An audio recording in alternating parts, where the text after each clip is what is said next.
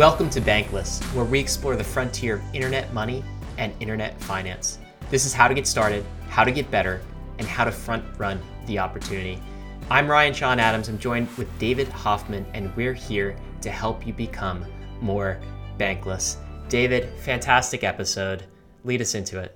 Yeah, we had Nick and Richard from 1confirmation, which is a venture firm in the crypto space, and they are particularly dancing the line of playing with fundamentals, which is something that this crypto industry is particularly well suited to communicate because this is a very transparent industry, but then also playing with narratives, the story, right? And this is not something new to crypto. Stories are very, very important, especially in young startups. Being able to spin a story is extremely important to attracting investments. But in crypto, it's always a little bit different. Everything's a little bit different in crypto. In crypto, everything is completely available. All information is equally accessible to everyone. So now the game is not can you access information, it's can you interpret information. And then the other game is the narrative game. Can the narratives that are spun around L1 protocols like Bitcoin and Ether and other L1 protocols like Polkadot and Binance Chain, like are those legit narratives or are those fake narratives? And then there's also the same narratives around smaller applications. We talked about the narratives behind something like Nexus Mutual versus something more closer to a yield farm. There are different narratives that surround these things, and they are backstopped by different fundamentals. So it's a very interesting dance that must be danced around these two balances. And Nick and Richard of 1confirmation do a fantastic job playing on both sides. The one word that I've kind of added to my arsenal, the word of the episode, the word of the week, right? If we're here on Sesame Street here, is authenticity, authentic. That's what they look for. So it's not just fundamentals investing where you're just looking for a set of metrics and revenue and discounted cash flows. They're also very willing to invest in narratives, but the narratives have to be authentic. The fundamentals have to be authentic for it to be of interest. And I think this is a great mental model for you to add to your bankless arsenal is when you're investing in crypto for the long term, look for authenticity. And these guys showed some very practical ways you can look for it. And that's in the first part of the episode. So fantastic episode. Once again, David and I are doing a debrief. We've done a debrief for you. So if you are a premium subscriber, catch that debrief. It's an extra 20 to 30 minutes where David and I talk about the episode right after we record the episode, so you get our raw thoughts. And with that, I think we should get right into the episode. But before we do, we want to tell you about our fantastic sponsors who made this possible. Gemini is the world's most trusted cryptocurrency exchange. I've been a customer of Gemini since I first got into crypto in 2017, and it's been my main exchange of choice to make my crypto buys and sells. Gemini is available in all 50 states and in over 50 countries worldwide, and on Gemini there are markets for over 30 various different crypto assets, including many of the hot DeFi tokens, and it's one of the few exchanges that has liquid DAI markets. Gemini just launched their Earn program where you can earn up to 7.4% interest on 26 various crypto assets. If you're tired of paying fees in DeFi, or you don't want to worry about DeFi exploits, but you still want to earn interest on your crypto assets, Gemini Earn is the product for you. Another product I'm stoked to get my hands on is the Gemini Crypto Back Credit Card, which gives you 3% cash back on all of your purchases, but paid to you in your preferred crypto asset. When I get my Gemini credit card, I'm going to make sure that I get my cash back in ETH. So whenever I buy something, I get a little bit of ETH bonus back to me at the same time. You can open up a free account in under 3 minutes at gemini.com/gobankless. And if you trade more than $100 within the first 30 days after sign up, you'll be gifted a free $15 Bitcoin bonus. Check them out at gemini.com/gobankless. Aave is a borrowing and lending protocol on Ethereum, and just recently released Aave version 2, which has a ton of cool new features that makes using Aave even more powerful. With Aave, you can leverage the full power of DeFi, money Legos, yield, and composability all in one application. On Aave, there are a ton of assets that you can deposit in order to gain yield, and all of those same assets can also be borrowed from the protocol if you have deposited collateral. Here you can see me getting a 200 USDC loan against my portfolio of a number of different DeFi tokens and ETH. I'll choose a variable interest rate because it's a lower rate than the stable interest rate option, but I could choose the stable interest rate option if I wanted to lock that interest rate in permanently. One of Aave's V2 features is the ability to swap collateral without having to withdraw your assets, trade them on Uniswap, and then deposit them back into Aave. Aave does all of this for you all in one seamless transaction, so you don't have to repay loans in order to change the collateral you have backing them. Check out the power of Aave at aave.com. That's AAVE.com. Bankless Nation, we are so excited to bring our two guests, Nick Tomeno and Richard Chen. They are from 1confirmation. 1confirmation is an ultra successful crypto VC firm. It is backed by individuals such as Peter Thiel, Mark Andreessen, and our own bankless guest, Mark Cuban. It is a venture fund with 75 million in assets under management, and we're going to talk a bit about their thesis for crypto because I think this is super interesting. Nick, Richard, how are you guys doing? Great. How are you guys doing? Good. It's the bull market. We're excited. Are you guys excited? Yeah, it's pretty fun right now. Yeah. Well, you guys have been through a few bull markets. Maybe we could start there, Nick. How is this one shaping up? How does it feel different or similar to the previous ones you've been through? Well, I think it feels pretty similar. Anyone in crypto knows that kind of the booms and busts in crypto are unlike anything ever seen before in financial markets, right? Because cryptocurrencies are global and the internet is more connected before, things always go higher than you think they're going to go and then go lower than you think they're going to go, right? So I think that's certainly the case now. We're in another boom, and I couldn't tell you whether the crash will be tomorrow or a year from now when we're orders of magnitude higher, but I do know there will be another crash. And I think, from the beginning, we've taken a long-term kind of venture approach to investing in this space. And I think that's kind of what you really need to do, unless you have a trading skill set or something like that, which we don't. Nick, since you've been through multiple cycles in these markets, and Richard as well, you can feel free to chime in. A lot of listeners to podcasts these days, perhaps this is their first bull market, bull cycle. Maybe you could kind of bring our listeners up to speed with the comparing and contrasting of how this particular cycle feels different. Like, what is unique and compelling about this particular cycle versus the cycles that you've experienced in the past? Well, to me, and Richard, you should jump in as well, but I mean, to me, this is the most mainstream bull market that we've had, right? And I think NFTs are playing a big role in that. Like, I've been in this space kind of 9 years or so, waiting for a moment where, my friends, my family that are not into crypto, are interested. And that time is now. I think, in 2017 ICOs, that kind of happened very briefly, but it wasn't the degree to which people outside crypto are engaging now. So I think, in that sense, it's more exciting than ever, right? Because the NFTs are really relatable to people in a way that nothing else in crypto has. And I think the extent to which the mainstream is getting interested is probably not even fully understood by crypto people like us. One thing I'd like to add, like comparing now to 2017, is like in 2017, you had like ICOs raised at like $1 billion valuations from like just a white paper. But this time around, like when you look at the $1 billion valuations of DeFi projects, like there's actual like cash flow fees that these protocols are generating. Like you can maybe make the argument that the valuations, like the PE ratios, are overvalued relative to like how much fees they're generating, but at least there's an actual product for people to use, unlike in 2017 where it was just ideas. It's interesting, Richard. Just a quick follow-up on that.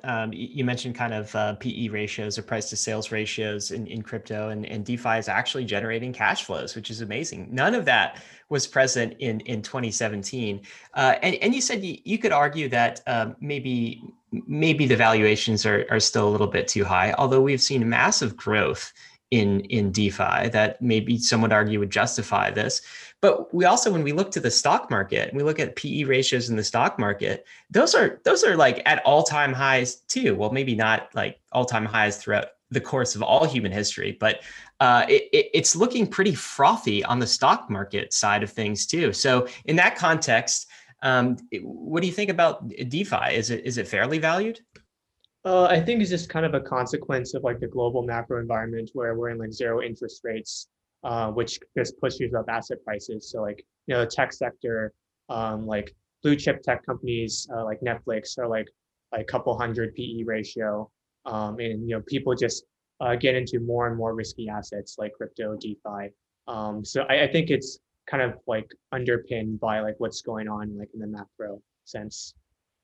So Nick and Richard, we're going to get to NFTs in a little bit, and I really like what you were saying, Nick, about NFTs being sort of the mainstreaming event. We had ICOs maybe in 2017, but NFTs are really they almost exist outside of crypto circles, right? Like we're uncovering whole communities we never knew existed. They don't know we exist, and they're diving down the crypto rabbit hole through NFTs. This almost seems to be the way from our conversation with Mark Cuban a week or two ago that he sort of got super interested in crypto and fell down the DeFi rabbit hole. But want to talk about this first because I think this sets the context for the rest of the conversation. So, what would you guys say, Nick? Maybe we'll start with you. It's kind of the underlying thesis for one confirmation. When you look at this space throughout the years, whether it was in 2013 or with the 2017 cycle or now currently, is there one underlying thesis for how this space will evolve? How do you guys invest? Yeah, I mean, I think our thesis is very simple, which is we like to back authentic founders that are building products for the crypto community. And they're products that kind of we understand as users, right? I first got in the space, I was one of the first couple hundred users of Coinbase and just really liked the product and hustled my way into working at Coinbase, right? Because I was excited about it from a user perspective, and that's kind of how we guide all our investments, right? It's products that we understand from a crypto native perspective, led by authentic founders, and those two pieces, are pretty simple, when you say them, but I think it takes discipline to execute on that thesis in a space where there's so much noise, so many different narratives and things like that. But I think as a guiding kind of principle to investing, it's helped us. It's helped us perform pretty well. Can we talk about this term authenticity for a minute? So, especially in a bull market, there's a lot of noise, right? There's a lot of like copycats. There's a lot of things that seem authentic, but maybe aren't. How do you determine what's authentic and what's not? Yeah, I mean, the main thing is talking to the founders, right? I think one thing I notice from outside investors looking in and things like that is because like Bitcoin is was founded by Satoshi disappeared, and now it's just this kind of thing that exists with no real leadership. People assume that every cryptocurrency is like that, but the reality is that Bitcoin is the only cryptocurrency like that, right? And every other cryptocurrency is led by a founding team, and that founding team is the most important aspect of the project, right? So I think that the first thing you can do when kind of gauging authenticity is talk to the founding team, assess the founding team and their engagement with the community, things like that, right? And of course, you guys like Ethereum a lot, we do too. And I think if you think about authenticity, Ethereum is the most authentic project in the space, led by Vitalik and a really strong community. So that's what kind of got us really excited about Ethereum, and it's what gets us excited about every single project that we're investing in. Richard, do you want to add anything to that? Yeah, I think another good mental model is like assume that like cryptocurrency prices were going to crash like 90% tomorrow. Like, would this founder still be around like building this project? And I think for a lot of people, the answer is no, because they kind of FOMO'd in and like see the cash grab and like want a piece of it. But just from talking to the founder, you can kind of gauge what their incentives and motivations are.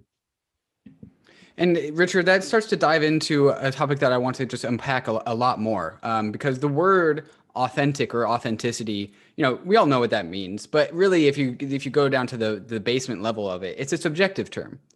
So how do you guys define authenticity, and what are signals of authenticity to you? Nick, you talked about, or Richard, if you talked about if the prices collapse, would they still be here? That's a great signal. What other signals do you guys look for when you guys try and vet founders for their authenticity? I think community building is a big part of it, right? So how are they engaging with the outside world? I think, the way you build a cryptocurrency based project is different than how you build a company. And I think an authentic founder is kind of sharing his ideas and engaging with the community in a way that's shows kind of genuine interest rather than shilling a narrative, right? So a lot of this, at the end of the day, I don't think it's a science. It's more an art in terms of kind of feel and evaluating people and projects. But you can certainly, talk to the founder and get a feel for how they think about the world, and also, what their historical context is on the space, right? I think that's a big one for us. Like, particularly in 2017, like when we launched the fund, the last boom, you saw a lot of Silicon Valley, entrepreneurs leaving Google and Facebook to start crypto products, right?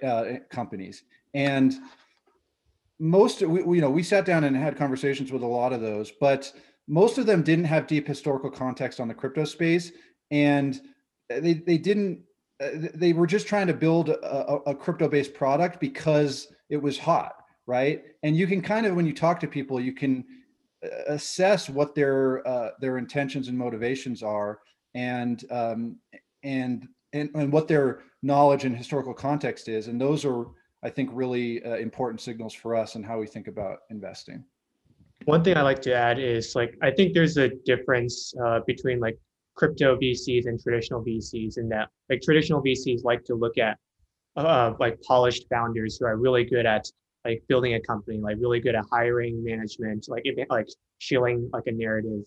But for like the archetypal crypto founders, they're really good at like building a community, which is like a very different skill set because you're not really like managing any employees. You're really trying to get a really passionate group of believers to like really evangelize the project for you.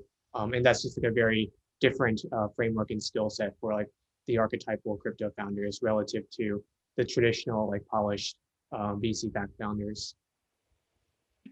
Nick, you were talking about how you would be able to tell that Silicon Valley startup founders would come to crypto and make a crypto product because it was hot, maybe not because they actually believed in this subject. And this is something I've been thinking about a lot lately, where there's a difference between and crypto native people like us, like me, like Ryan, like you guys can really tell when somebody else is crypto native or not. Like we can sniff you out. Like we've got that kind of like that ability, right? We know who's real, we know who's fake. But does that come out in the person or does that come out in their product?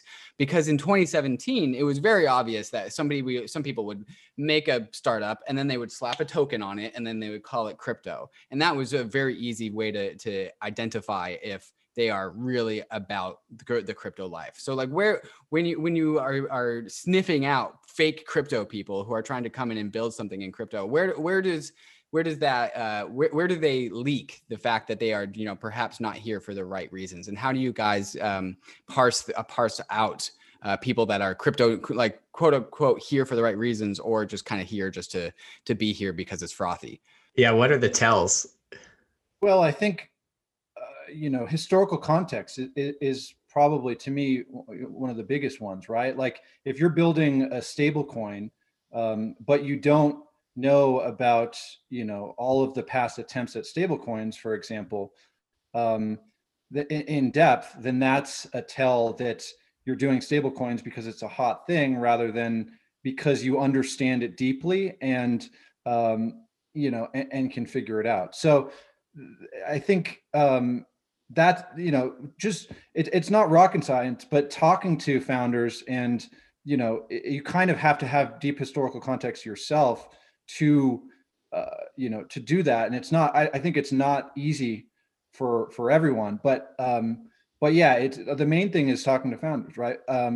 But you could if someone's like actual crypto user, right? Like if you're building a DeFi product, but you're not actually using DeFi products, then to me, that's another tell, right? And there's, you'd be surprised how many, founders that we've seen over the past couple of years that, want to build something on Ethereum, but they don't use MetaMask, right? So things like that.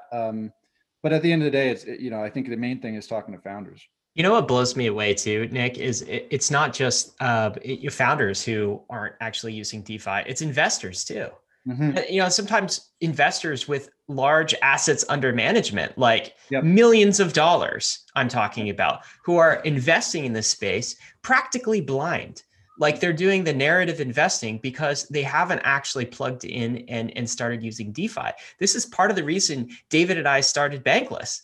Is just because like if you actually use DeFi, so if you're listening to this, guys, and you're actually using DeFi products and tools like on an everyday basis, on a weekly basis, you have an edge because many investors, I don't know if you guys would say most, but I would say a lot that I've seen don't even go to that extent. They don't A use DeFi at concerning all. amount. Yeah, a Yeah. concerning amount. And they're just throwing money at this space without actually understanding how it works. And if you don't use the products, how in the world do you understand how it works? Richard, you want to say something about that? Yeah, I mean, I think that's right. And I think another advantage for us is because we're so crypto native and like early users of a lot of these projects, like a good source of deal flow actually is just to, live in these discords of like new projects that are up and coming, and like kind of check out the early community, like beta test the project. You can like also message the founder on Discord, Telegram. So like you really get a feel for like where like the latest like up and coming trends in DeFi, like what those are like. Yeah, living in the Discord is really like basically that's living in the community, right? Because these communities are completely digital, and that's the work that you have to put in order to do this.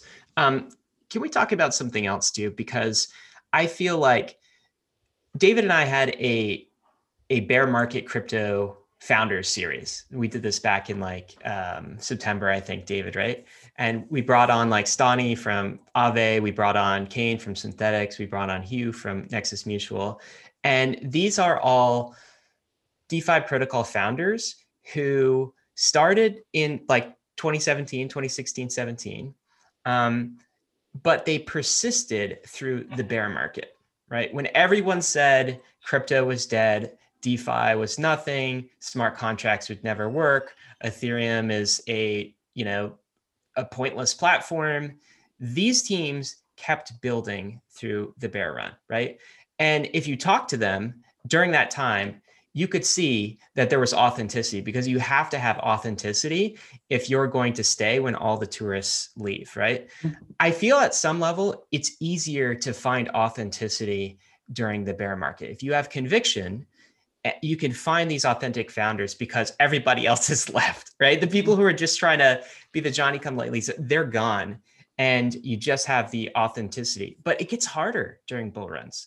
It Yeah. gets so much noisier. So is your strategy to is it better to just deploy capital during the bear runs and find the authenticity that way, or can you still find that authenticity during the bull runs? And what advice would you give around that? Yeah, well, it's a really good point, and we think a lot about this. I mean, even dating before DeFi, right? Like when I was started at Coinbase in 2013, 6 months or so after I joined, there was a Bitcoin boom, right? And we saw a ton of companies get funded that were Coinbase competitors. Companies like Circle and Zappo, and raised lots of money from big VCs, right? And good teams, but they weren't the right product at the right time, basically, and they weren't the authentic team doing it right, and they didn't work out as well, right? So I think what we really try to do is think about what's going to be hot in 2 years and try to invest in that, right? So for before DeFi became really hot, we invested in MakerDAO and Nexus Mutual and others, and those became really good investments when DeFi got hot.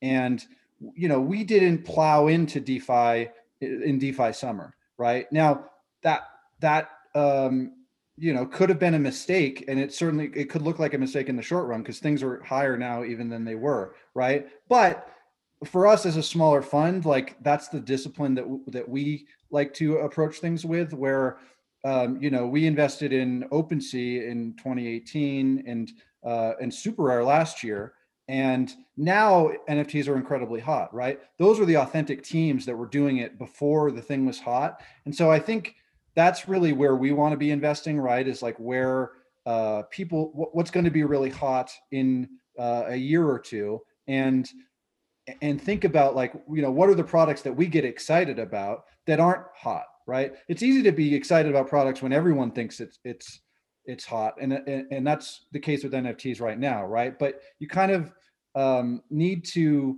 filter out the noise in a lot of ways and just think about what excites you and what the future might look like. I guess that's how we like to approach things. So guys, when we talk about authenticity, can you give us some examples, right? So Nick, you said Ethereum was an example. David and I listed some bear market founder projects that we feel like are probably examples. I'm wondering if you would agree. But can you compare and contrast like DeFi protocols or projects in this space that are clearly authentic versus some that aren't? We want you to name some names here if you're willing to do that. Okay. Well, look, I'll give an example that I'm curious how you think of this one, but because I know, you like Ethereum a lot, right? And there's a lot of, next gen, layer one smart contract platforms, right? That's obviously been a huge narrative the past 4 years, and, EOS and different projects like that captured, billions of dollars in market cap from just a narrative, right? Basically. And so there's certainly a lot of those types of projects, but there's a few that we think are authentic and that actually could have legs, right? And it's not to say we think they could displace Ethereum, but we think that they're led by real founders that have kind of new ideas that are pushing the space forward, right? And one of those would be Polkadot, right? So Polkadot, Gav Wood, he was one of the founders of Ethereum, right? And wrote a lot of the initial code. And he has some ideas in terms of radical on-chain governance that that are kind of new and pushing the space forward in different ways. And again, we love Ethereum, and it's not to say that Polkadot is going to completely displace Ethereum. We don't think that, but we think that that's an authentic project that is actually doing some interesting things to push the space forward, led by a team. And if you want to name some names of projects that are kind of trying to do that but aren't really authentic, you could talk about some of the VC chains like Near Protocol, and I don't even, Richard probably knows some. Yeah, Definity is a big one. I don't. Would you say Definity is inauthentic? Is that what you're saying? Inauthentic, yeah. Why would you say that? I mean, they're taking a very Silicon Valley approach where you like make it closed source. You hire like a world-class research team and like pay them a lot of money, and you just kind of go heads down, build the product, kind of in stealth mode, without giving like any consideration to building a community around your project. And like if they ever launch, first of all, but like assume that they launch, like the question is like, how are they going to build a developer community if they've just been like heads down in stealth mode for so long without kind of evangelizing the platform and getting an organic community of developers like what Vitalik and Ethereum have been doing. I think it's a really. I would just add, I wouldn't rule out Definity. I mean, at some point, this Silicon Valley approach of just heads down and launch something and it works could happen. It hasn't happened to date. It doesn't mean it's not going to happen. I think the Definity team is a real team, and so to me, it's not one of. I wouldn't bucket it as kind of one of the worst offenders of just a narrative based thing. But I generally agree that it is, they haven't taken the community approach that you need to in crypto. And there's something I want to parse apart here, and it's really, I think, what is going to be the through line for this whole entire episode is like the dichotomy between authenticity, which I think we could also talk about soul in that, and I'll parse that apart as well. And then the other side of things is data and just like raw facts, and which is something that we're definitely going to get into later in this podcast, and something we haven't gotten to yet. But to go back to what you guys were talking about Polkadot, and I would say, and I think I can speak for Ryan here as well, is like the reason why we don't talk about Polkadot very much is because it doesn't have full blocks, among other reasons.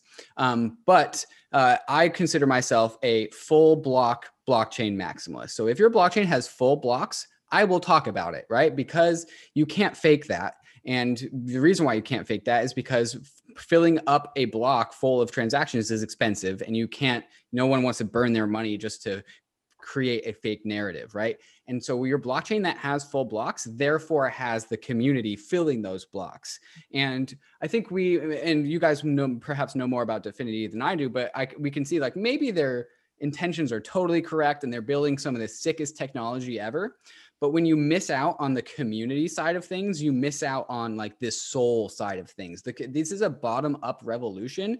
And if you don't have a bunch of just randomly dispersed people all over the globe believing in your project and filling up your blockchain with blocks that have good data in it, good transactional volume in it, then you don't have any soul, right? Like you don't have a community. You don't have this because this is a populist movement, and we need the populace to saturate the blockchain.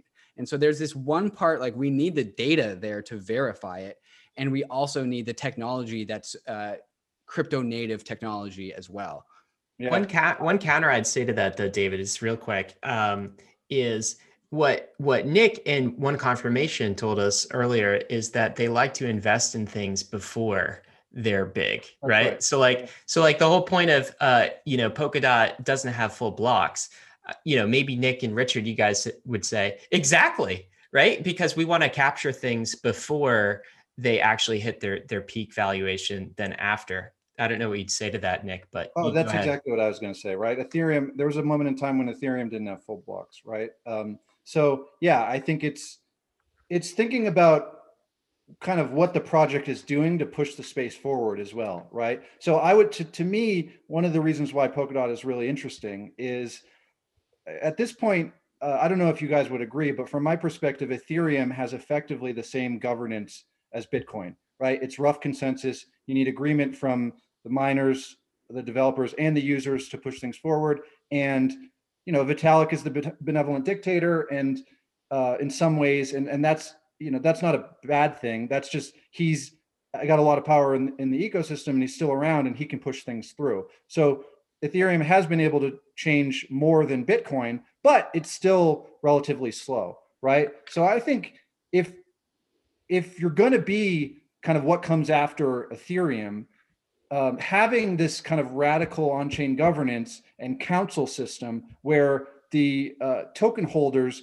can vote to make changes and amend the system at a much faster rate, that is interesting to me. And I think there's a community that likes that, right? And wants to have more power. And so if you think about, blockchains as really empowering individuals, it makes sense. And governance has, of course, been a big narrative over the past 4-5 years. But to me, like a system like Polkadot that has this kind of user empowerment in a way that existing chains don't, and you have kind of interesting tech. That's what excites me about Polkadot. So I'm curious what you guys think. My thought on Polkadot is I agree what you're saying about there being some authenticity there, in particular with kind of the development team. Like they're actually building net new things, and also it seems to be the case that there's a community there. Also, I would say with some other projects that are some bucket similarly like Cosmos. I mean, there seems to be a real community in the Cosmos. We love Cosmos also, by the way. So like those are Atom tokens. Where I get tripped up on these other chains is actually not whether these chains have communities or not, or whether they're authentic or not. It's more about value accrual to the underlying token, right? So if you think about something like BitTorrent, for example, massively successful peer-to-peer network, but had no value accrual mechanism. I suppose until Tron bought them, right? But like, so massive amount of value creation, but very little value accrual. And so the way I think about these different crypto assets is through the lens of it's either a capital asset producing cash flows, it's a commodity like a transformable good, or it's a store of value money. And I see that assets like DOTS or assets like Atoms are very much more capital in the capital assets. So they're going to produce some revenue. They can also be commodities because they go to pay for block space. But because of some of the things like on-chain governance, which some would say that's a form of plutocracy. That's how our corporations are managed. So no knock against on-chain governance. But the question is, does it disclude them from that third category of being a store of value money that Bitcoin certainly fits under, and increasingly Ether has started to fit under too?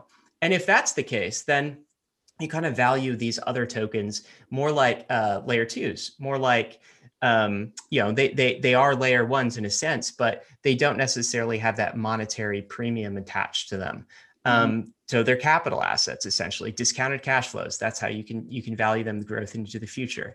That's where I get tripped up around some of these other chains, and then I see the valuations of them and the valuations of some of these things. Again, with empty blocks right now, the valuations are almost as if they're pricing in some sort of long-term monetary premium as a percentage of Bitcoin or percentage of ETH. And so that's my big question actually with these other chains. It's less, do they have real communities? It's more, how does the value accrual of the underlying token work out? And are they going to be long-term crypto collateral monies or not? Maybe you guys don't think about it in that way, but I'd be curious. No, I do. I mean, I think it's a good point. I think, look, it remains to be seen how these assets are going to be valued in the long run, right? And there's lots of people that have created their own models to do that. And yeah, I mean, the kind of store value versus capital asset framing, I think is an interesting one.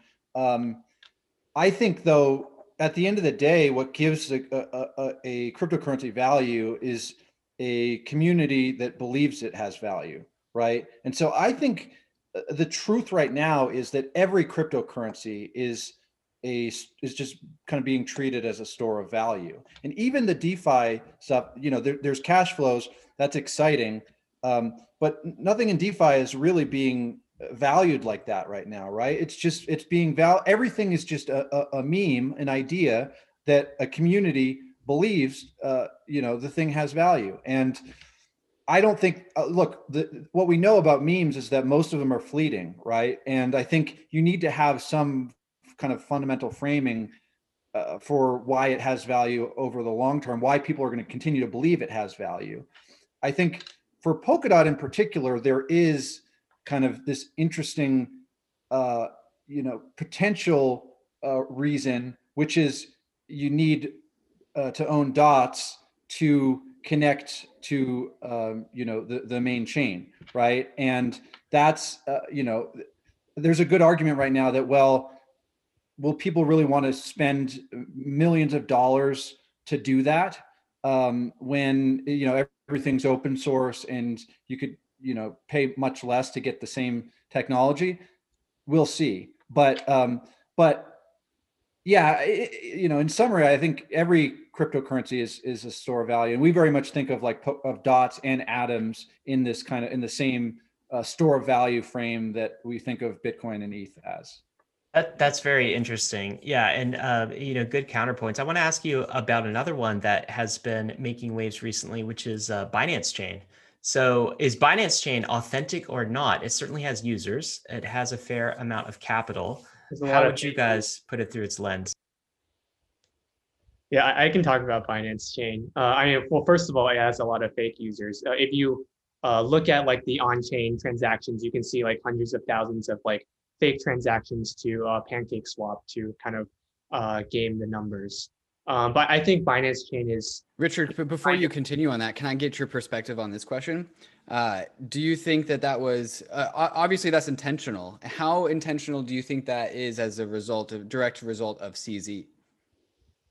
I to be honest don't know like Don't know. how Okay. much CZ is like involved behind with that, but um, and regardless, like my thoughts on Binance Chain, it's like very appealing to traders. Like it's kind of going through the DeFi degen summer of like 2020, but just like going through that like much faster. Where like for Ethereum it took like 3 months. For Binance Chain it's like probably going to take 1 month. Where like you have all these 1,000% APYs in these like food farms that like all of the traders are really excited about. But traders are like looking for like short-term mercenary capital, and like we're a VC fund, so we think about projects that are going to be around for 5+ years. So it's not like authentic in that these projects are going to last for a long time, like the projects on Binance Chain. But like in the short term, it's really appealing to the traders and like people who like to speculate on those things.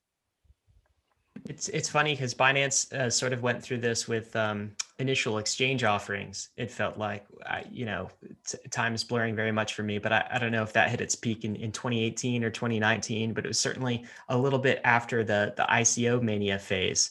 But that was shorter and, in order of magnitude less. It seems like what you're saying, Richard, is that might play out here on Binance Chain in a similar way.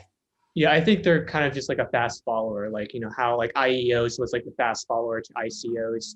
Then remember you had Binance Dex that was a fast follower to Uniswap, but that only lasted for like a couple months. And then now I see like Binance Smart Chain, which is kind of a fast follower to like Ethereum DeFi. So, if you're a fast follower and you just kind of copy what's existing, but you don't have an authentic community or really like innovate, then I think it's just kind of a short-term trade and not really like a long-term backable project. So yeah, Binance seems to be really good at creating narratives, and there's and memes and things like that, and that's not really a knock. I mean that's a skill set in some ways, right? But I think it can, when you do that in these bubbles, it can suck a lot of people in that don't really know what they're getting into, and then if things turn they're going to go away, right? And so I think that's like you said, Ryan, fast following in terms of IEOs, they kind of rode that wave after ICOs, but then it sucked in a lot of people, but then it kind of went away. It wasn't sustainable. So you're seeing these kind of fast following narrative based products that are seeming to gain some short-term traction, but yeah, I think as Richard said, I think it pays to think about the long term and if something is sustainable or not. And the thing about crypto, the thing that kind of truthfully just rubs me the wrong way about Binance is they are very much aggressively marketing and capturing a lot of new people, and that I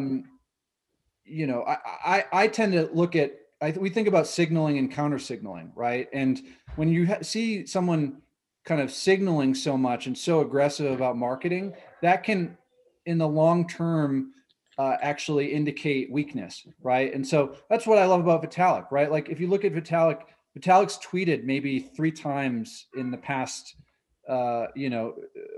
since 2021 started in this bull market, right? And he's he's not signaling. The counter signal, I think, is actually what you want to identify, right? So and the tweets he's made were just like links to some like esoteric ETH research. Like I remember he made one for the Chinese New Year, which was interesting.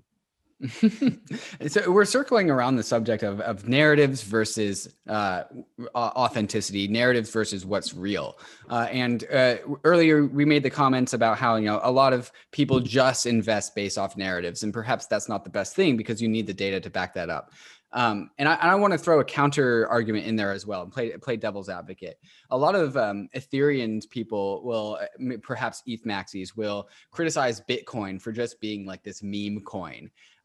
Yet I also believe at the same time Bitcoin's meme is one of the strongest in crypto. But I would say, and I would argue, that Bitcoin's meme comes from the fundamentals, the data that backs up Bitcoin, right? Like if Bitcoin is just a meme coin, then go ahead and roll back the chain. Well, you can't, because it's Bitcoin, right? You can't confiscate anyone's Bitcoin. You can't change the hard cap. There are all of these very real things about Bitcoin. And because of that, because that data is there, in my mental model is the data is there and the memes sit on top of the data. And when you poke at the memes and you question the memes can cite the data that's there. And there's other projects that are just memes and they actually aren't sitting on top of anything, right? And so there's this relationship between memes and data, narratives and data. And some projects just spin up narratives. And perhaps that's what Binance Smart Chain is doing. They're just like, oh, we're going to kill Ethereum. Meanwhile, there's the state bloat of Binance Smart Chain is putting on like 50 gigabytes every single week, right? And the implications of 50 gigabytes a week of state bloat is not something that the typical individual might be able to understand in their first foray into crypto. And so this is kind of where I want to turn it to the conversation of how you guys at 1confirmation play with the juxtaposition between data and narrative. And Richard, I know you really like to use this thing called Dune Analytics, which is a data analytics platform for Ethereum. So maybe we can get that conversation started. How do you guys invest based off narrative and also invest based off of data? And how do you guys balance these two things?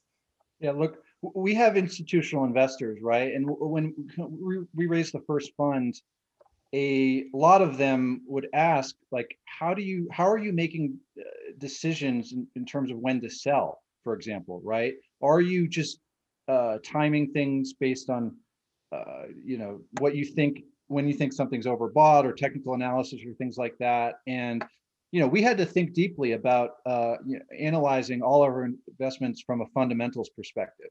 And so for every investment we make, we're thinking about asymmetric risk reward, right? We want investments that can be 20x if they work, and if they don't work, they could be zero. And then we kind of evaluate the fundamentals on a quarterly basis. And for every project that we invest in, we have kind of KPIs that we're looking at. And so you mentioned Bitcoin, and I think your point about Bitcoin was a good one. But what we look at for all of our store and value investments, right, is how many addresses on chain have over a couple $100 worth of cryptocurrency, right, as a proxy for how many people actually believe in this thing as a store of value. And so, because Nick, they believe in it enough to hold it on chain. Exactly.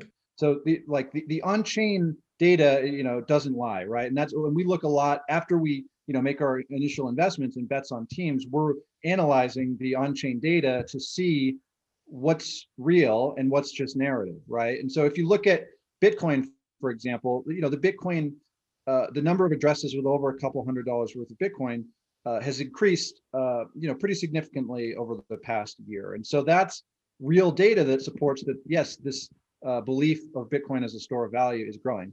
Now, one of the interesting things about ETH, and I know you guys are kind of ETH is money, ETH store of value. The number of addresses with a couple $100 worth of ETH is increasing at a faster rate right now, right? So we believe that ETH is becoming kind of this store of value for the people, and Bitcoin is becoming this store of value for institutions, right? So we like looking at data like that allows us to kind of assess our conviction. And our conviction on ETH as a store of value is actually increasing based on this data. Wow. Okay. Store of value for the people versus store of value for the institutions. And what you're saying is this is not just meme narrative following. What you're saying is you're able to back this through on-chain data and real-world metrics. Yes. That is super cool. I'm curious, before we leave the store of value category, because I think we want to get to some other categories where you're doing this. What else is in the store of value category for you besides Bitcoin and Ether? Dots, atoms, and I think that's it. Richard, am I missing anything? I think maybe KSM as like a light KSM, true. atom, Yes, we own just some. a very light to dots. Basically, like layer one chains like have the upside of becoming store of value. Super fascinating. Okay, cool. All right, guys, we're going to have to take a quick break in the action. There is so much left in this podcast. After we get back from the break, we talk about what metrics Richard looks at to check for verifiable authenticity on chain, directly on the Ethereum blockchain. And we also continue the conversation about fundamentals versus narrative. And when do fundamentals come into favor versus when narratives come into favor?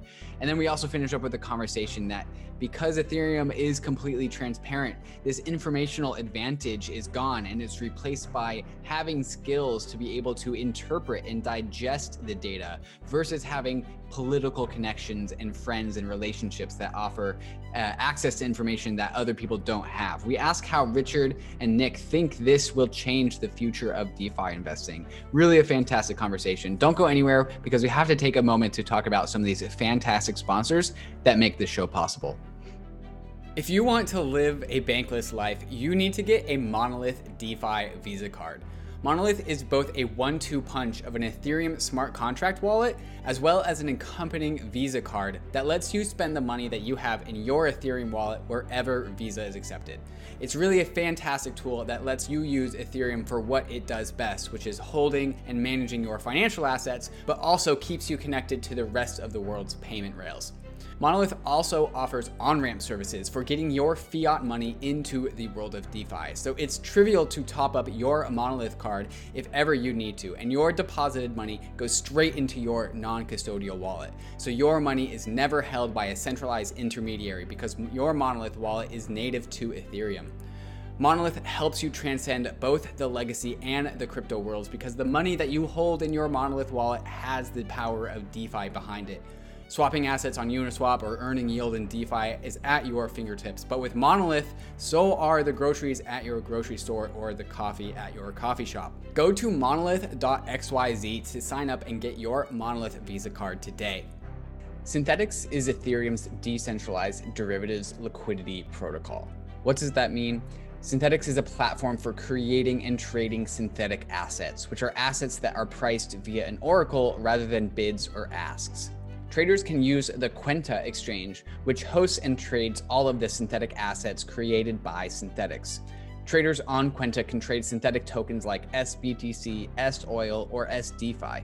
Because Quenta is powered by Synthetix, traders experience zero slippage on their trades. No, I didn't mean low slippage, I meant no slippage, because that is the power of the Synthetix platform. No slippage on your trades. You can also easily short assets with iSynths, which are synthetic assets that move inversely to their target asset. Synthetix isn't just for traders. Developers can build on Synthetix to access the infinite liquidity offered by synthetic assets, or investors can stake collateral to the protocol and earn fees that the protocol collects. If you're a trader and you're looking for a trading platform not found in the legacy world, check out Quenta.io. If you're a developer or you just want to earn yield on your collateral, go to www.synthetix.io, where you can stake your SNX or ETH and earn fees from Synthetix.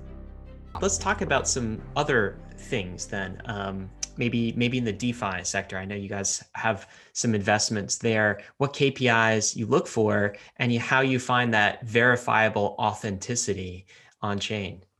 Sure. I mean, one that comes to mind is like Nexus Mutual, which is like a DeFi insurance project.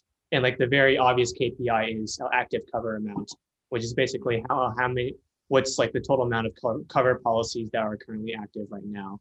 And like it just hit $1 billion like a couple weeks ago, and like it's had incredible growth. I think it's like over 100x in the last year.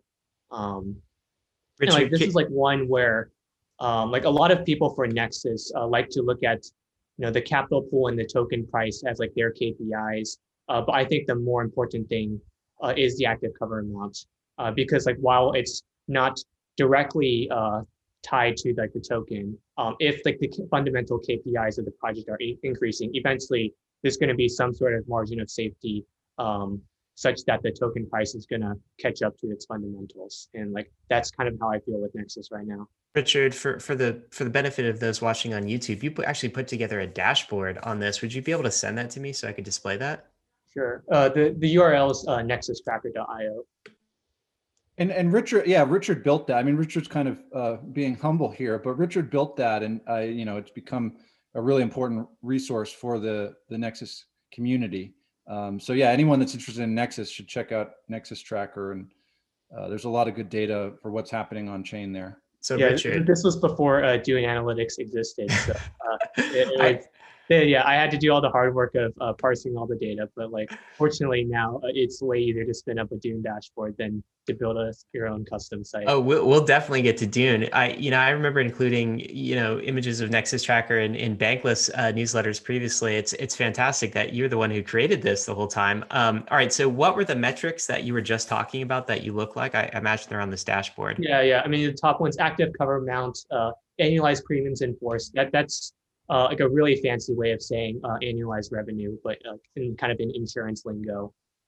So like at the current rate, they're making close to like $20 million a year in revenue, just from covers. Like there's other revenue sources such as the sell spread and also investment earnings. So we could think of that 20 million per year as their annualized projected revenue, basically, if we were to compare this to some other capital asset like equity. Yeah. And Very so one of the cool. conversations that it's important to have about Nexus Mutual is that the token has not perhaps followed the revenue metric, which is something that we might have expected if in more efficient markets, right? And that's the gist that I'm getting out of this conversation. So we have the data because of, thank God for Ethereum. It's this inside out platform. We can consume all the data we want. Yet the token price is doing things that are different from what we would expect the data to show. So is that where the narrative aspect comes in? And so like, what's the relationship between the Nexus Mutual and the NXM token price and then the Nexus Mutual revenue? Like explain that relationship to me. Yeah, I think one thing that's very different between Nexus and like NXM and all these DeFi coins is that the NXM token is constrained by a formula, the bonding curve. So it's like directly tied to the capital pool size versus other coins like say Chainlink, where it can just like trade up like based on narratives. Like for NXM price to increase, you actually have to deposit more money into the capital pool. And like there's a formula that ties the capital pool amount to the token price, which is good and bad. It's good in the sense that like it's tied to like some sort of underlying fundamental, and you can think of it as like a leveraged bet on ETH based on like how much the project grows relative to ETH.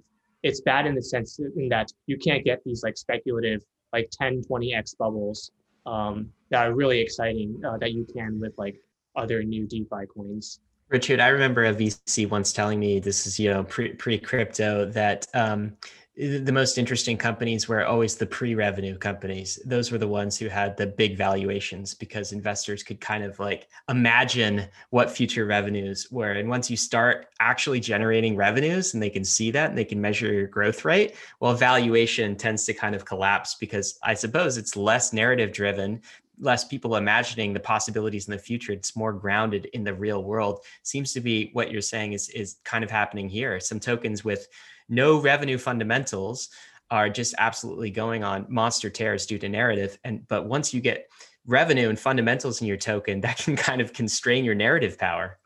Mm-hmm. Yeah, that's correct. I also like to say that like for Nexus, like for a brief period of time, the NXM the WNXM token, which is like a wrapped version of Nexus that's freely tradable on exchanges, it was trading below book value, which like is like as like honestly, I don't think that's ever happened before in like any DeFi project. So like basically what that means is um, the the amount of ETH in the capital pool is worth more than the total market cap of NXM. So basically, if all of the NXM token holders decided tomorrow that we're just going to return money back to token holders, you would end up having more ETH than what you paid to buy that token. And like that was just an incredible like undervalued asset that a lot of smart investors, like fundamental focus investors, decided to buy. Like, that was a good time to buy NXM. That's absolutely crazy. Because to me, that tells me that the power of the narrative side of investment can just dwarf this side of fundamentals based investment. And that kind of tells me that the ratio between narratives to fundamentals in this space is like 90-10 or something, some crazy juxtaposition like that, where like the narrative is actually. So how do you guys think that this skews investments when the returns on investments is theoretically so much narrative based rather than fundamentals based? How does that skew capital allocation in this industry? Well, I think that's short term though, right? Like our bet, we're making long term 5 to 10 year bets, and our view is that yeah, narratives work in the short term, but when it's just narrative, the narrative runs out, and then there's nothing, right? So we want to be investing in.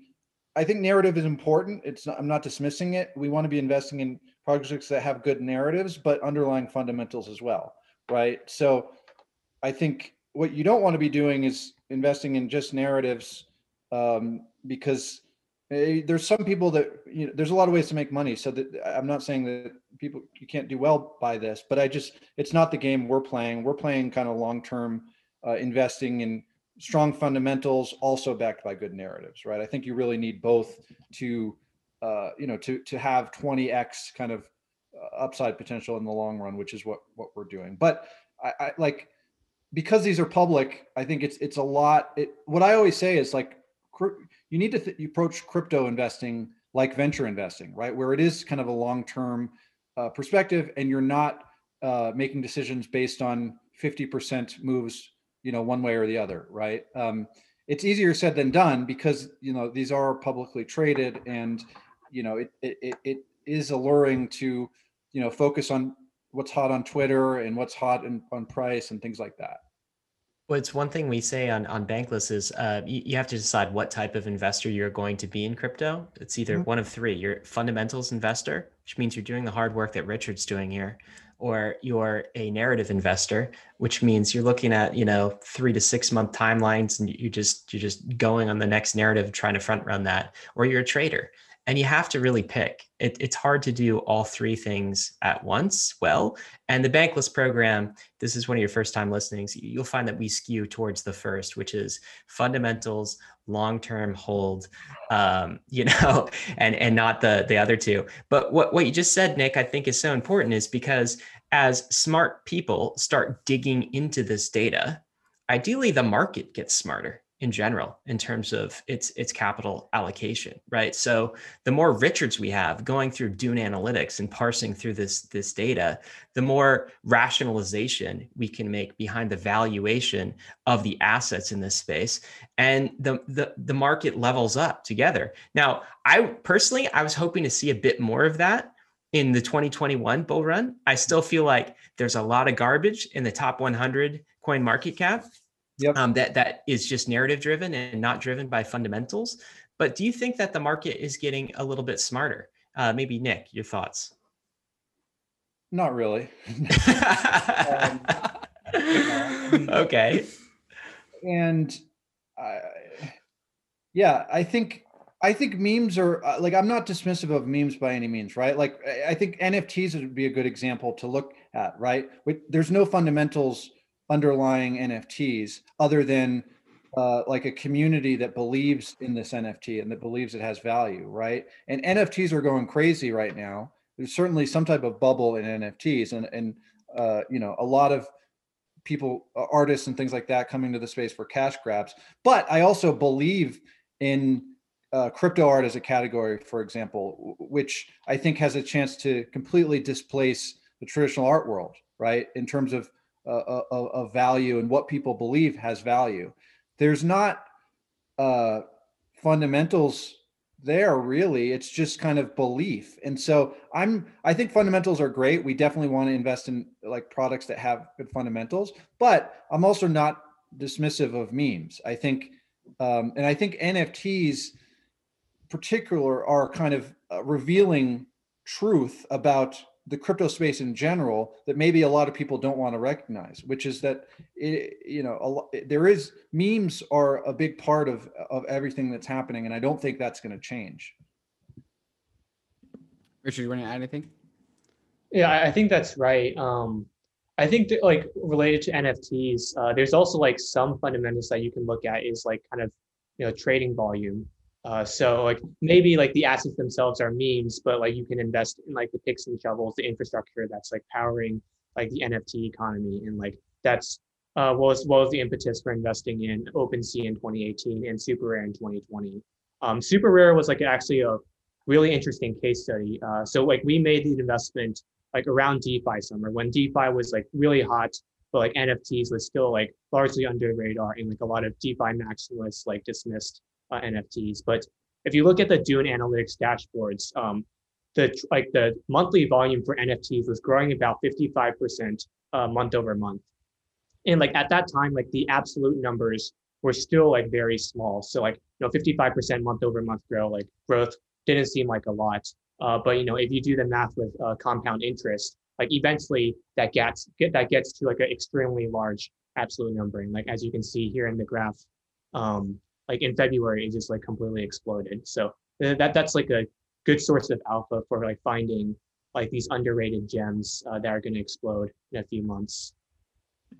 I do want to get your guys' opinions on the cyclicality of this whole narrative versus data debate, where and my gut take is that in bull markets, things are primarily narrative, and in bear markets, data and fundamentals take over. And Ryan earlier mentioned our bear market DeFi founder series, where we interviewed Kane from Synthetics, Donnie from Aave, and in bear markets, those projects weren't narratives because there was no narrative in the bear market. Things were dead. There was only fundamentals. There was only reality. So how do you guys think that on these market cycles, how do you think the cycles of narratives versus fundamentals follow the market cycle? Can you guys explain that relationship?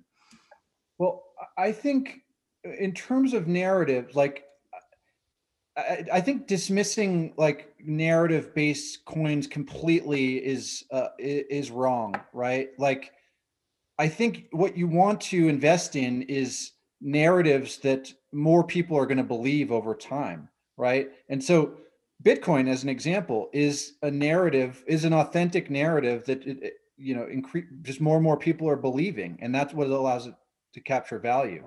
So we certainly are investing in narratives that we believe are just going to grow over time. I think certainly having fundamentals that underlie it in some way is important, and that's a good indication of kind of a narrative that's going to last over time if the fundamentals exist through kind of bull markets and bear markets. But yeah, I think fundamentals are certainly good, but we're not saying that we're just investing in fundamentals at all. I think narrative is and the meme is an important, a critical component of any cryptocurrency. It's interesting because it's kind of almost a semantic thing, right? Because what you're saying is that narratives can have fundamentals and that narratives can be authentic. And you can see that authenticity like on chain in all sorts of various ways. So it's not that you're not investing in narratives, but you're investing in narratives with some fundamentals behind them. Yeah, It's but let's use the example of Beeple, right? I don't. Are you yeah, guys have you guys seen yeah, for sure. Beeple's artwork and how it's going crazy in value right now? Yes. And would you say there's any fundamentals underlying that? Yeah, they're hard to quantify, right? So I would say it's fundamentals in the way that the store of value narrative has fundamentals. It's cultural expression, and it's more Right. people believing that Exactly. people's art is awesome and Yep. Right. wanting more of his art, and that's a fundamental in itself. But I agree, it's also part of this meme socially constructed narrative. Right. The only fundamentals that I would say are behind Beeple's art is the fact that humans have liked art for forever. But that doesn't even mean that necessarily Beeple's art is what's going to be enjoyable. But clearly it is because people pay millions of dollars for it. Yeah. So we bought a Beeple piece for the fund, and so people listening might say, well, you guys are talking about fundamentals, but like what's the fundamentals of a Beeple artwork, right? And it kind of that I think that solidifies kind of my point that I think a narrative, a meme could be a good investment if that meme just grows and grows over time, right? And so like buying a Beeple is a bet on the artist, right? We think that Beeple is a really compelling artist that engages with the community incredibly well online as well. And there's a chance that, Beeple is our generation's Warhol or something like that, right? And the belief in this kind of crypto native, digital native artist just grows over time, right? And so that's just an example of this a meme based investment that we think has a lot of upside. I think that's a great articulation of it because I do think that the traditional finance world draws things too narratively when they use terms like fundamentals. They mean that the thing must have cash flows associated with it, and you must be able to do a discounted cash flow analysis and analyze it in the way you analyze a stock, right? And so they draw far too narrow of a like framing around things that can be valuable. And you're saying, look, things can be valuable and have fundamentals outside of cash flows, right? It's just belief. What I've been saying is like, look, there's an institutional narrative that was created for how you value something. But I think what we're seeing in 2021 is like the people on the internet are saying, fuck this, like we're investing in what we believe has value, right? And I think GameStop is obviously a stock market example of that, but it's also happening in crypto and in NFTs. So it's just belief. All right. Well, let's talk. This is such a good conversation. It's so many good points here. Richard, I want to come back to another point that we kind of touched on a little bit, and that is this Dune Analytics dashboard that you put together. And this is just an example. So you were talking about monthly crypto art volume and being able to see all of this on chain. I think the macro picture here is what you're doing, it appears to me, is like the type of work they do on Wall Street for stocks, where they're combing through quarterly earnings reports, basically, and coming up with projections and trying to project out the future of these things. The difference is you have the superpower of crypto and the blockchain in that you don't have to wait for quarterly earnings reports. All of this data is available on chain. And if you know how to crunch it, and if you know the model behind the project and kind of the growth sector, then you can put together some extremely compelling analysis on the verifiable authenticity of what's really happening in these projects. And you could do this for NFTs, you could do it for DeFi, you could do it for anything that's on chain. That's really what you're doing here, right? Yeah, for sure. I mean, Dune like published a manifesto actually, like I think a month ago. It was like titled something like "The future of finance will be like real time," and basically kind of outlined what you said. Like now we don't have to wait for like quarterly reports, annual reports. We don't have to worry that like some Enron's going to happen where like they cook the books and like fudge the numbers because like the blockchain doesn't lie. You can get all this data on chain in real time and like it's like authentic and it's a really good source of alpha like for like new projects that launch and like aren't big enough to like really have like any like semblance of like quarterly reports but you can like look at their numbers and see if they're growing like 50% month over month then it's like something worth looking at, something worth talking to the founder, maybe even investing. Richard, why do you publish this open source? I'm curious. You know, how in traditional financial, a lot of these funds will take this information, keep it secret, so they keep the alpha internally. Why do you guys just publish it on Dune? Oh, there's actually a lot of stuff that I keep private on Dune. Okay, Kind of a backstory. So I was using the Dune, like the free tier for a while, and then like DeFi summer started, and like there was like all these farming projects I was doing, but like people were stalking me on Dune, like asking me projects I was farming. It's like, oh, I gotta like pay for a pro version to like make this private. So like kind of the trading alpha is private, but like these like long term like KPIs that I think are really important for like community to see like how a project is doing. Like this stuff is public. yeah. Yeah, so all our fund investments, right, are obviously long-term investments. We're, the largest investor in Super Rare, and we want people to recognize that Super Rare is killing this market right now, right? And I think an interesting thing too about the on-chain is that in Silicon Valley, when founders raise money too, it's often all about narrative, right? It's about a founder that can get in a room with VCs and pitch a big vision. And there are a lot of bullshit founders like that in Silicon Valley, right? I think Richard mentioned earlier, we like investing in founders that may not pitch great, in a room in Silicon Valley, right? But are building something very useful. And I think the Dune boards kind of help separate that. And still, like a lot of, like most investors, I don't think are looking at these. But that's important for us to both evaluate new projects, but also, well, for our investments, we want people to recognize that, like, look, this Super Rare is the dominant player in the crypto art market, despite a narrative from certain people that might suggest otherwise, right? So with this availability of data that public blockchains offer, and specifically with applications like Dune, where Dune is really a way to consume data easier. It's revolutionary that all of this data is equally available to everyone. And historically, in legacy finance, accessing data that other people don't have is a fantastic way to gain edge, right? Getting your hands on information and data that other people don't have, and you can use that information to place investments. That's not true in public permissionless systems because everyone has the data.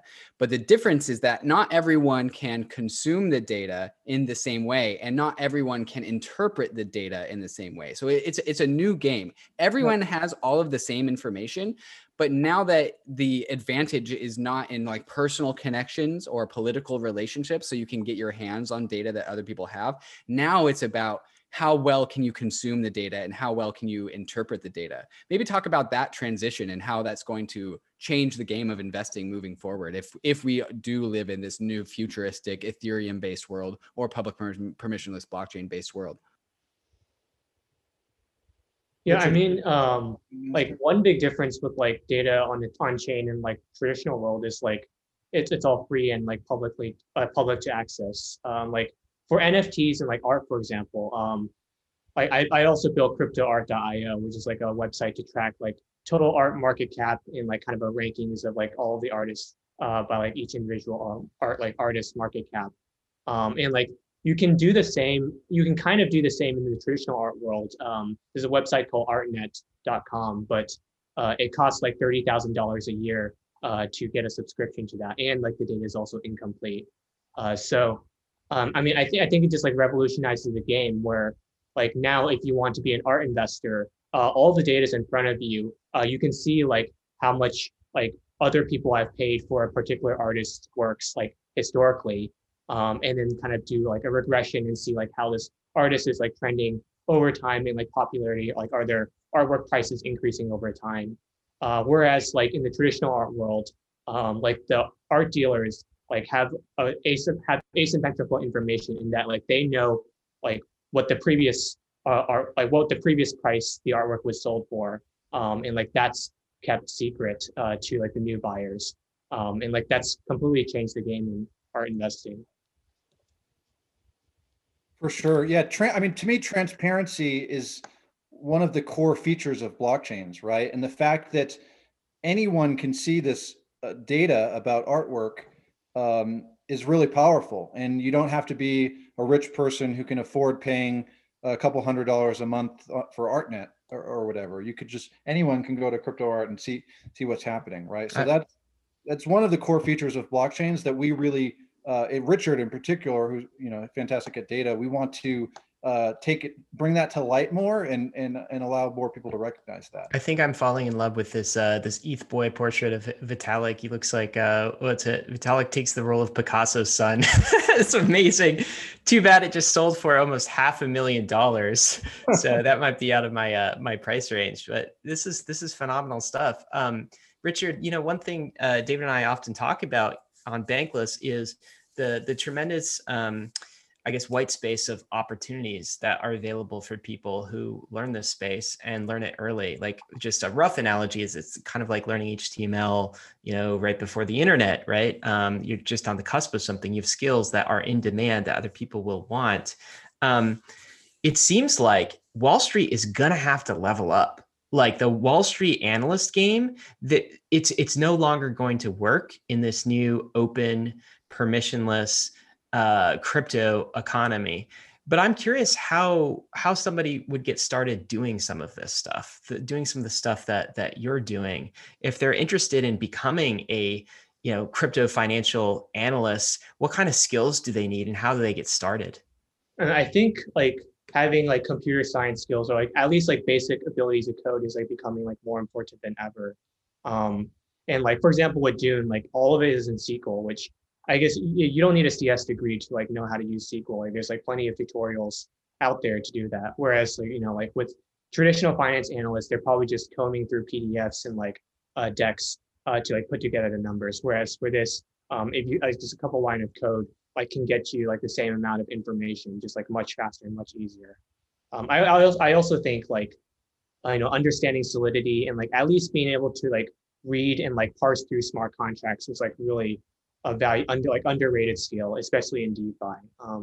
I think during like the DeFi summer where there are like all these new projects coming up, like if you and like a lot of them were unaudited. Like if you knew your way around Solidity and could like at least like do a sanity check or like a diff check of like the smart contract versus like the synthetics minter contract that they borrowed from, you can see like what's actually going on in these projects and not just you know invest money into a new project just because like it's a good meme.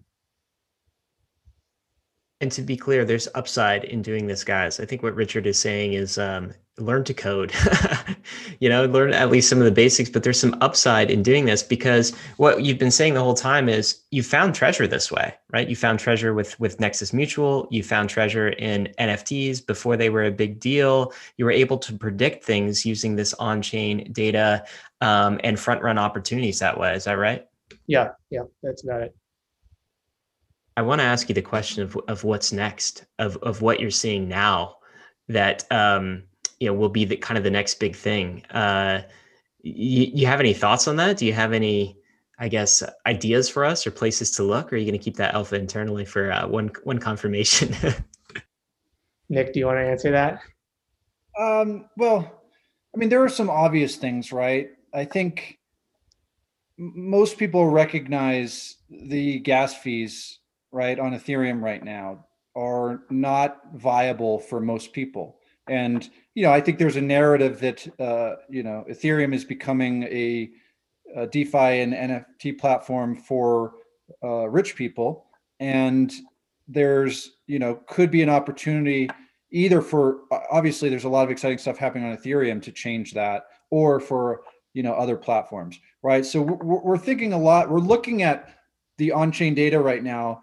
Take Super Rare. Super Rare NFTs are working really well for these high dollar value, low throughput transactions, right? So Super Rare, if you want to plug Super Rare bot, which Richard also built, which is a really cool Twitter bot, and if you want to see in real time who's buying crypto art and the artists that are selling it and monitoring that, I enjoy taking a peek in the morning. It's really just a good way to start the morning. But if you look at that, you'll see that there's every transaction, every purchase is $500 minimum, and then hundreds of thousands of dollars maximum, right? So and that makes it works for Ethereum because fees are anywhere between $20 and $40 right now. Last time I checked, maybe lower today. I'm not sure, but looking at that data and looking at NFTs, for example, and seeing that it's mostly high dollar value, you kind of can recognize that in the future there's a need for a platform that supports kind of low dollar value, high throughput NFTs, and that's like one example of a big opportunity that we believe in that that we're not really seeing yet, and we're thinking a lot about. Richard, you want to follow up? Yeah, I mean, high gas prices are just like pricing out a lot of like new interesting use cases. Like kind of the gaming NFT like use case like kind of died because of the high gas prices. So I'm optimistic, about like layer two stuff.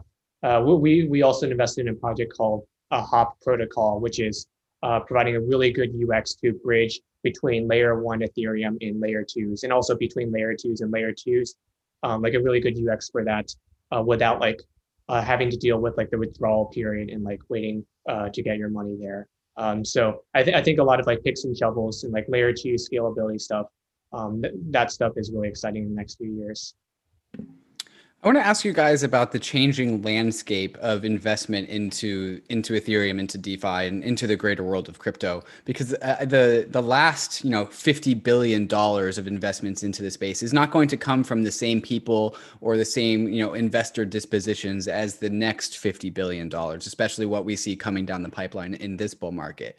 How do you guys think that the people that are looking into crypto now, how will that change the landscape of memes and narrative versus fundamentals, or how will just what will shift because of these new players coming into crypto and investing in crypto?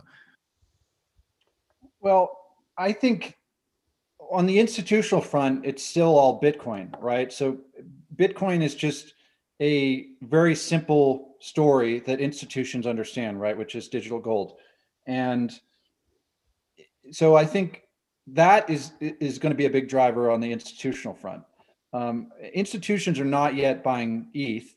I think it's very likely that they will. But right now, the narrative is still too confusing, and there's the ETH2 economic improvements haven't happened yet, and I think there's certainly a chance that in the future, ETH has the economic story that Bitcoin has, plus it's most widely used, and that becomes something that institutions get on board with. But we're not there yet. So I think on the institutional front, it's Bitcoin for the next year. Probably it's kind of Bitcoin, and then institutions will allocate to funds and things like that are investing in other cryptocurrencies. And on the individual side, again, it goes back to kind of Bitcoin is a cryptocurrency for the people, and I think Bitcoin is the cryptocurrency for institutions, and ETH is increasingly the cryptocurrency for the people. I think if you look at the use cases that are bringing people in right now, it's all Ethereum, right? So I think there's a really strong story that is going to continue, and there's also other chains that I think are doing interesting things. I mean, obviously, Top Shots is an example of a project that is bringing in new people. I think we're likely to see more of those as well. Is kind of a view that I have. I think up until now, we've been mostly focused on these crypto native, and that's what we love. That's what we mostly invest in. But we're closer than ever to just products like Top Shots that aren't really crypto native at all, but bring in are interesting products that bring in new people. So that's I guess a general view of how I see the new people coming in over the next couple of years. Just a quick follow up on that, Nick, and then I'd love to hear Richard's thoughts on this too. But what do you make of some of the NFTs being priced and denominated in ETH right now? Is that part of the story value for the people narrative, or do you think that's just a passing thing that NFTs won't always be denominated in ETH? They just are right now. No, I think they will. I mean, our whole thesis on crypto art in particular was just like the rich people like traditional art, crypto rich people like crypto art, right? And so I think I think ETH is kind of the on ramp, and you can buy NFTs for USD on Nifty and things like that. But we're most excited about kind of the on chain stuff like OpenSea and like Super Rare, and certainly I think more and more people that I'm hearing from and talking to, especially new people. I mean, I heard from a friend today that's really gotten excited about crypto, and he's asking me, what should my NFT allocation be? And so he recognizes that ETH is kind of, should be the biggest, and Bitcoin as well, but they're kind of thinking within that allocation, should it be 5% NFT? Should it be 20% NFT? So I definitely think it's first Bitcoin and ETH and cryptocurrencies, and then NFTs for most people. And most people will continue to think about NFTs in ETH terms. Fascinating that ETH is being used. Oh, sorry. I was just going to say fascinating that ETH is being used as money in the NFT scene. Go ahead, Richard. Yeah, yeah. I also have the data to back that up that like people are thinking about NFTs in terms of ETH. So like if you look at like my super rare Dune dashboard, you can see like the average artwork price over time, and like there's like a USD graph and an ETH graph. So like a commonly asked question is like, well, these prices are just going up because ETH is pumping. So like in dollar terms, they're also like pumping. But you can see from the graph that ETH has like relatively kept its value as like the dollar price of ETH increases. So that means collectors generally think of artworks in terms of ETH rather than USD, and like the stuff isn't getting more expensive in dollar terms. Wait, so I want to unpack that just a little bit. So like, Euler Beats, let's use Euler Beats as an example. Only priced in ETH, you can only buy it with ETH price. And so if the ETH price 2x's, are you saying that that does not mean that the Euler Beats NFTs are also 2xing, or are they 2xing? 2x in terms of dollars or In ETH. terms of dollars, yeah. Wait, so Uh, Ether price goes from 1,000 to $2,000, and mhm. because Euler Beat NFTs are only purchasable by ETH, how does that impact the valuation of a Euler Beats NFT? Oh, I see. And then the graph, like in like the dollar terms, would double, but the ETH would stay flat. And like what you want to see is that the ETH graph, you ignore the dollar graph, just look at the ETH graph and make sure that it stays flat or goes up and doesn't go down as like the ETH price, ETH USD ratio increases. So this just adds more narrative behind the meme of digital art is priced in ETH. Yes. Yeah, like And ETH is money. one interesting thing, I think it still remains to be seen how collectors think about like ETH appreciation. So an example is in January when ETH price was mooning. There were some collectors on Super Rare that felt underexposed to ETH and wanted to sell their NFTs to get more ETH because ETH is way more liquid, right? So there's the kind of liquidity discount that comes with NFTs, and so I think most NFT holders, and even the artists that are, I think people underestimate how many new artists are coming into crypto, and Ethereum is their on ramp and how they're getting paid. And they're sure some of them are going to Coinbase and cashing for cashing out for dollars, but a lot of them kind of recognize ETH as this kind of valuable store of value and are holding it. And I think it's a really awesome way to bring in new people to crypto. That's fascinating. That is such a new development that's come with NFTs, and it's so exciting to see. Some people in the crypto sphere have thought about ETH in money terms, and certainly, like we talk about bankless denominating your wealth in units like ETH and Bitcoin. But for art collectors to come from non-crypto worlds and start being exposed to that natively, and for artists themselves and creators themselves, that really is new. That does feel like a new on ramp to the stuff as money. Maybe Richard, it's kind of the same question to you of, do you think anything's going to be different during this cycle as a result of all of these new entrants? Any additional thoughts there adding to what Nick said? I mean, like during this cycle, like we're bridging mainstream like more so than like any other cycle.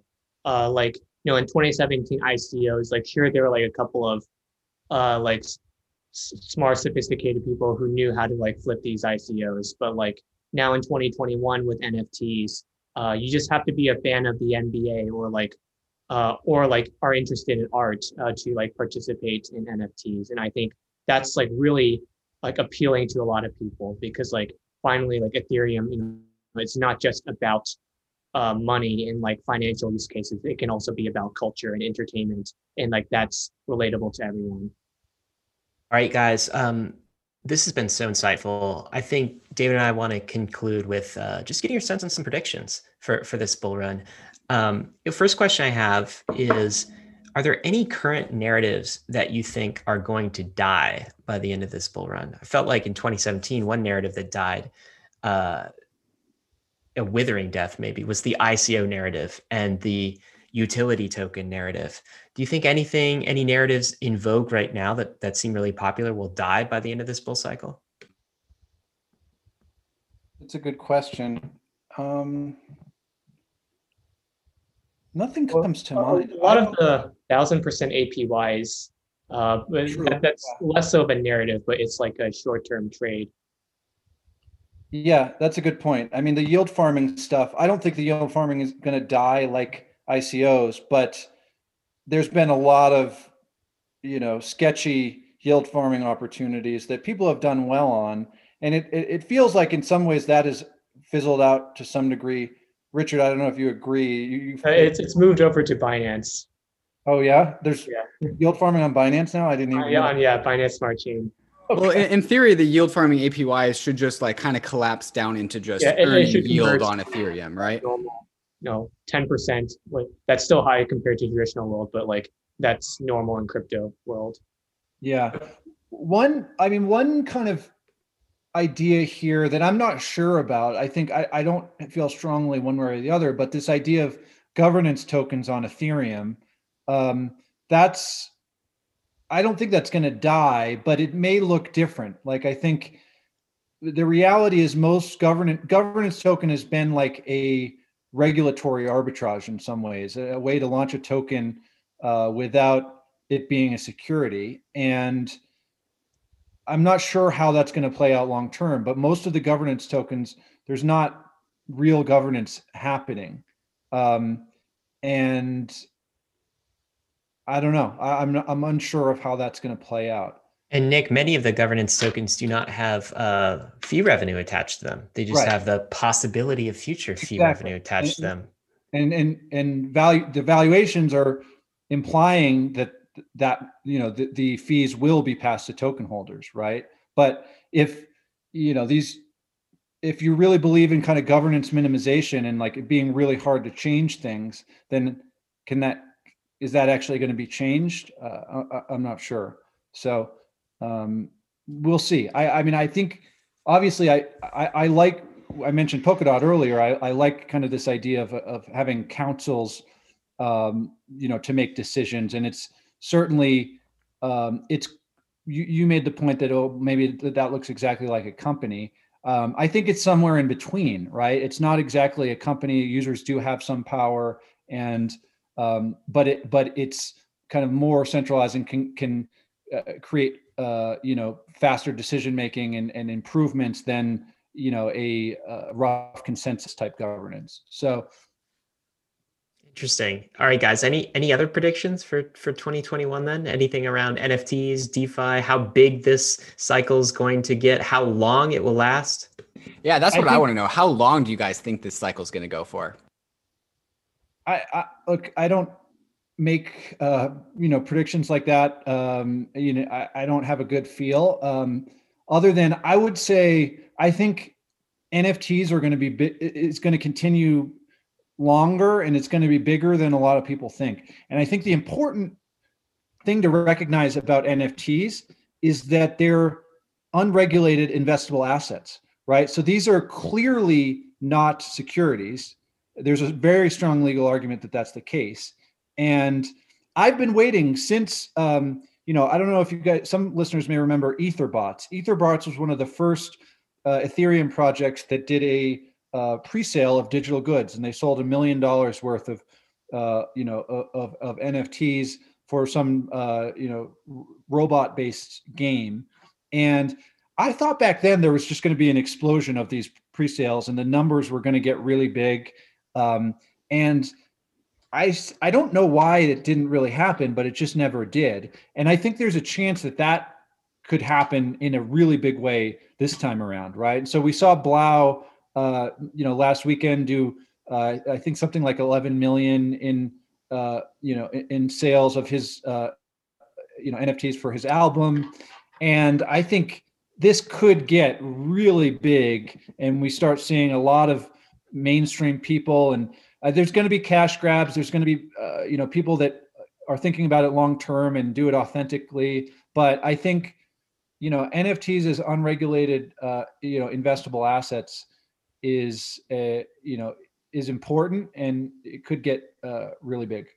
Richard, what about you? Hit us with some predictions. Predictions. I actually wrote a blog post beginning of 2020 about like three under the radar predictions for 2020. Beginning of 2021 for three under the radar predictions for 2021. So the three were one, crypto art, which I guess that came through like way sooner than I expected, like literally just a month. The second Congratulations on that. prediction markets, which they had Polymarket in particular had like a ton, I think they had like close to 30 million in volume, like until like the Biden inauguration. And the third was DeFi derivatives, like that we're going to see more like complex structured products options. Like it's kind of the logical next step for DeFi, which that's still to be determined with all these new DeFi projects that are launching. This has been a fantastic interview, guys, and I've really enjoyed being able to parse apart narrative versus data. I think this conversation is, I think, something that the crypto world is really pioneering, because I think when you really go down to the bottom level of it, you actually can take this all the way back to legacy financial markets, and just all markets ever are always one part data and one part narrative. And I really see you guys as pioneers of dancing this dance inside of this new paradigm that is crypto. So thank you for coming on the show and sharing us, what you guys have found out. Thanks for having us, guys. It was a lot of fun. Thanks, guys. We love what you guys are doing, so keep up the great work. Well, thanks, Nick. We try to keep it authentic on Bankless. And that's one word I hope you take away from this conversation: investing in authentic things, whether that's authentic fundamentals or authentic narratives. That was certainly my takeaway. Some action items for you. We've got some hot analytics on DeFi, NFTs, and Dune analytics. We'll include resources for those in the show notes. You can start looking at these protocols like Richard Chen does. Also, we've included his 3 underrated predictions article in the show notes that was just referenced near the end.